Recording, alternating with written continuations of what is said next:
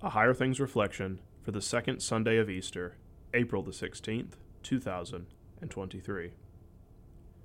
Jesus said to them again, "Peace be with you. As the Father has sent me, even so I am sending you."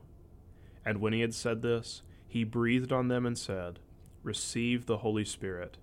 If you forgive the sins of any, they are forgiven. If you withhold forgiveness from any, it is withheld." John chapter 20, verses 21 through 23. In the name of Jesus, Amen. Christ is risen. I don't like to call Thomas Doubting Thomas. We are no better than Thomas.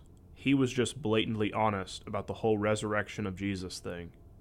Yet, despite the questions, fears, and doubts about the resurrection, Jesus is still giving peace, forgiveness, and strength.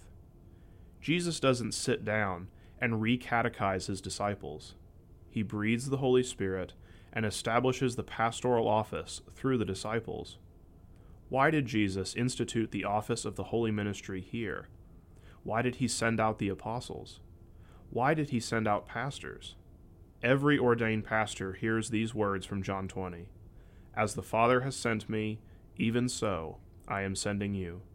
And when he had said this, he breathed on them and said, "Receive the Holy Spirit.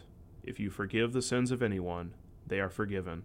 If you withhold forgiveness from anyone, it is withheld." Jesus knows that no one is going to listen to anyone but him. So how does he speak? Pastors speak in the stead and by the command of Jesus. Whoever receives the forgiveness of the pastor receives the forgiveness of Christ. Any pastor will tell you that we've had people object to this. Who do you think you are, forgiving sins? This is why pastors do this. Not because we are better than others or more pious, but because Jesus sends them out to do this, and his Spirit goes with them and is given.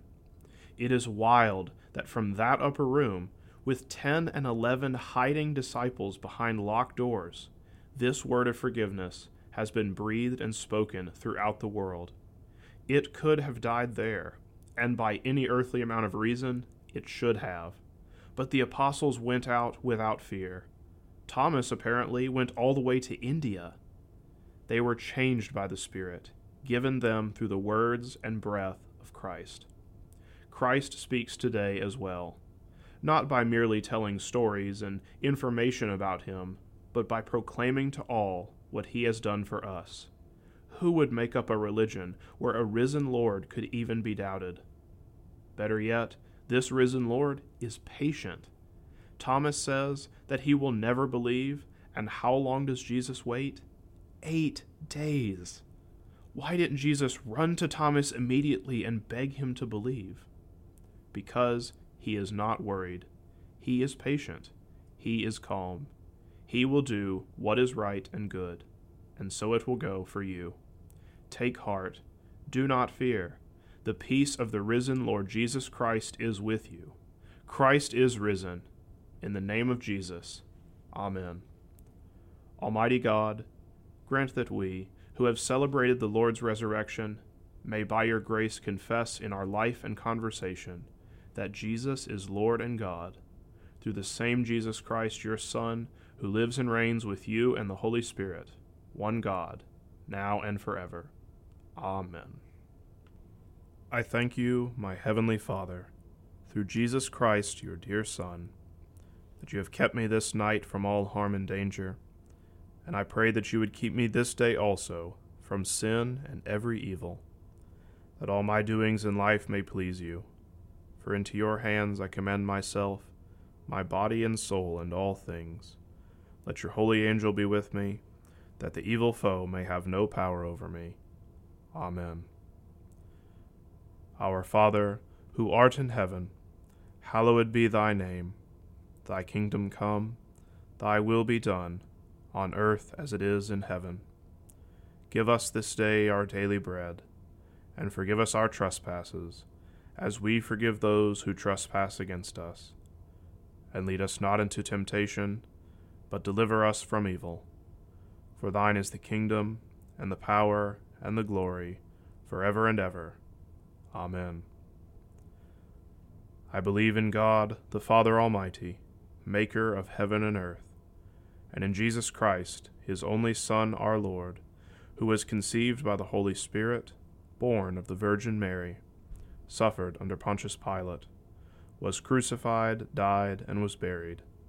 He descended into hell. The third day he rose again from the dead. He ascended into heaven, and sits at the right hand of God the Father Almighty. From thence he will come to judge the living and the dead. I believe in the Holy Spirit, the holy Christian Church, the communion of saints, the forgiveness of sins, the resurrection of the body, and the life everlasting. Amen. Can sacred music have meaning apart from words?